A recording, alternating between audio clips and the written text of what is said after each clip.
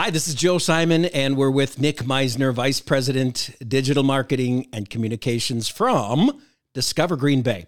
And we're at their brand new world headquarters. It is a cool, vibey location that you can't miss, just down the street from Lambeau Field. But I just learned something off mic before our guest Nick jumped in here, and that is gastrotourism. Nick, please take the torch. Yeah, of course. No, that is not a digestive system disease. That is something we refer to as travel for things like fine dining, or for dining, for breweries, for wineries, for things that taste good. Right? That sounds like Green Bay to me. It really does. It is. And you know, when people think about Wisconsin and Green Bay, what is the first thing they think of? Packers. Cheese, right? Oh, when it comes to gastrotourism. Oh, But cool. yeah, Packers too. Yeah, but Packers, of course, the Packers as well. And you know, I think when you look at the surface, we have a ton of great. We're the dairy state, right? You can go anywhere and get a great cheese curd or beer cheese soup or something like that. But I think what people don't realize is that we have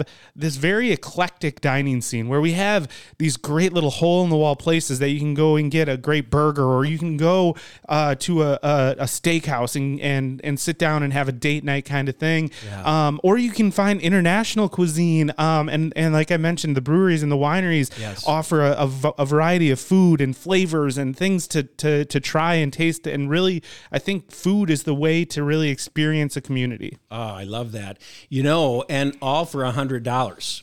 Yeah, that's really, you know, that's a great point, Joe, because it is, you know, if you're coming from a Chicago, Minneapolis, Milwaukee, you know, you're going to be surprised by the affordability of the dining here. Wow, that's Green Bay. That's Discover Green Bay and Nick Meisner, Vice President, Digital Marketing and Communications. Nick, we'll talk again soon. Thank you.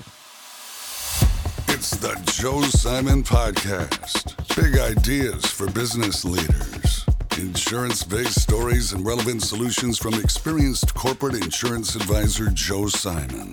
The examples and solutions referred to today may be dated and not necessarily specific to your situation. Always seek personal advice from a qualified advisor. And now, broadcasting from Titletown, USA, here's Joe Simon. Hey, welcome back to the podcast. We try to cover the world in 10 minutes. Sometimes impossible, but we'd like to give you the tools from the financial and the insurance side of things that might just give you that step up, that breath of fresh idea. That's the kind of thing that we're trying to do here in a very short period of time. As always, feel free to drop us a note to DaVinciInsurance.com at the bottom of the page, where you can put notes and thoughts in there, and we'll read those eventually. And always like to know where your thoughts are at on what our thoughts are. What I want to do today is talk about something that is probably near and dear to 7 out of 10 people listening right now. And I'm going to share a story. That's how we like to open up this, and in particular on this subject. This goes back to about 1996 in Green Bay, Wisconsin, and it involves two characters, Bonnie and John. Not Bonnie and Clyde, Bonnie and John. And they have 4 adult children now, and during this time, and John was about 2 years away from retiring from being a school teacher, and Bonnie was a professional homemaker and darn good at it. Their son had entered the insurance world a few years earlier, and on this day, he was discussing a new type of insurance coverage. Remember, it's 1996, and it's called long-term nursing care insurance. Ooh, that's for old people, right? So hold on, because the story gets a little better. John and Bonnie were in their 60s, and their son discovered this benefit of this long-term care insurance and immediately thought it was for his parents. But after a long discussion and looking at the costs of this versus the costs of purchasing the product itself, so in other words, self-insuring rather than buying insurance, they decided to take a pass. So 4 years later, John had multiple serious healthcare issues that took place in his life. Life was changing, and the dream of retiring occurred along with almost a full-time job of taking care of his health issues. And then it hit, a stroke. And while John was in cancer treatment, both Bonnie and John felt like they were walking through a hailstorm of emotion.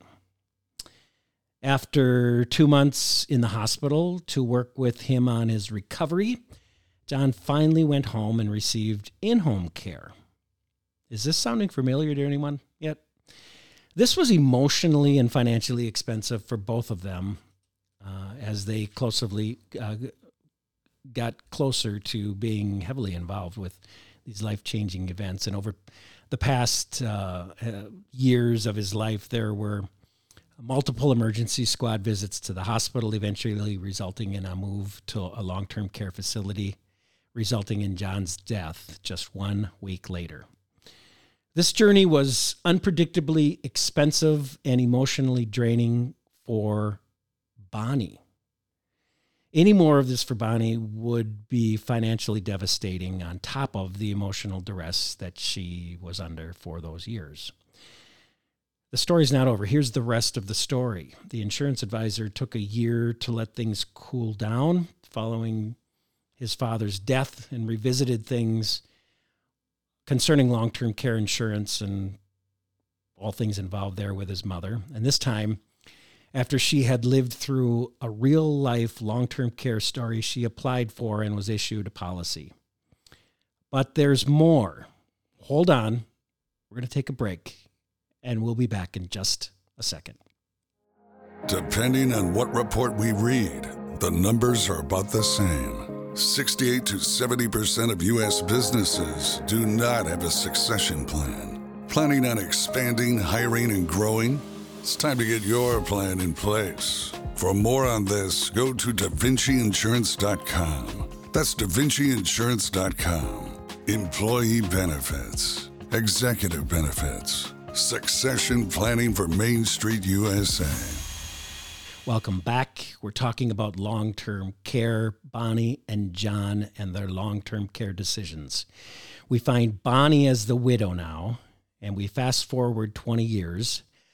Bonnie's continued to pay the long-term care insurance policy, and during the COVID years, in fact, in 2020, was struck hard with the virus, ending up in a long-term care nursing facility for 18 months.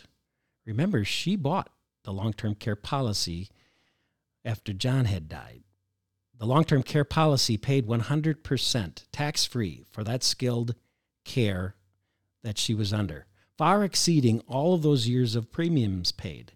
The emotional duress one feels in the middle of this was not completely eliminated, but the financial stress was. And with this came choices and more time to take care of Mom, surrounding her with the best local care conditions people could find. The interesting part to the story was, and is, that is my mom, and that was my dad. And people like to say insurance people like to sell insurance products. So, of course, you're going to talk to your parents about an insurance product. And that was really the beginning of it in 1996. But I have to tell you, once we lived through Dad's last few years, it became a mission. And we saw the results of asking one more time. Let's talk just a little bit about long-term care premium and some of the financial sides to this. And there's so much more we could talk about, and we're not going to have enough time today. And I hope I have your attention, because 7 out of 10, as I mentioned, will need this for their household, for themselves, their spouse, their mom, their dad, their mother-in-law, their father-in-law in the next few years. The costs involved with this. If you're a Midwesterner like I am, in the greater Wisconsin area for long-term care in a facility, 24 hours a day with nursing care as needed, the going rate is about $150,000 a year, and the increase in that ranges from 3 to 7% annually. So that should get our attention, because $150,000 can melt away in a state very quickly. Someone has $1 million estate, $150,000 a year, and the maximum, or I should say the average stay of long-term care around the clock is about 5 years. There's not going to be much left for mom or dad, let alone the inheritance. Now, if you're a parent or someone who wants to preserve the estate, There's the number one reason in many cases that we may want to consider long-term care insurance. It's a safety net. It's a preservation net.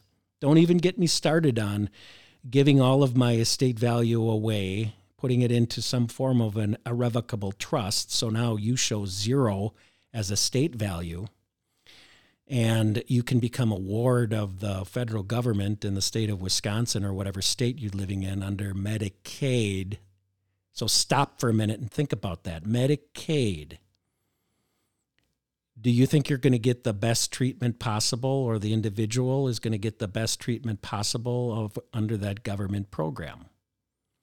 I can tell you the answer is no, and we don't need to go any further on that. But what this product does is provide choices, and that's really what that individual wants at that time of their life, is the ability to retain some form of independence and quality life and quality care. And that takes money. It could be anywhere from $100,000 to $150,000 if they're in there continuously getting the best care possible. We want that. It costs money. 5-year average stay. So we're not going to get into the cost of these premiums today. That's always a case-by-case situation. I can tell you it's not cheap. But really, what is the price that we want to pay for this type of safety net? There are benefits if you're a business owner, and in particular, bigger benefits if you're a business owner of a C corporation, a traditional corporation. If you're thinking about selling your business and you're into forming the negotiation language, why wouldn't you want to have long-term care and the premiums woven into that buy-sell agreement? There's so much more to talk about, and we're running up against time today. I would challenge you to just look into what's taking place in the long-term care and long-term nursing industry today. I can leave you with one last thought on this. We're seeing more nursing homes closing throughout the United States. 16% of them closed in the year 2022. That, coupled with the fact that there's a shortage of employees in long-term care facilities, we should be concerned. And this is, again, we're having great choices available to us because we have the financial mechanisms in place to take care of that. So much more to say. Stay tuned. Drop thoughts and ideas and insights to boogey-insurance.com. We'll talk again soon, and have a prosperous day. You've been listening to the Joe Simon Podcast. The fastest, most meaty 10-minute conversations about the insurance issues all business leaders must address today. Big ideas with powerful stories and real-time solutions. Business succession planning, executive benefits, employee benefits, tax beneficial savings, and more. Remember, information discussed here today is dated and not specific to your situation. Always seek personal counsel from qualified advisors. For more about Joe Simon, go to boogey-insurance.com. Joe Simon is a licensed insurance agent in the state of Wisconsin. Licensed to advise on accident and health, life insurance, disability insurance, and annuities, as well as qualified long-term care insurance. Make sure to visit the boogey-insurance.com archives for more of our podcasts.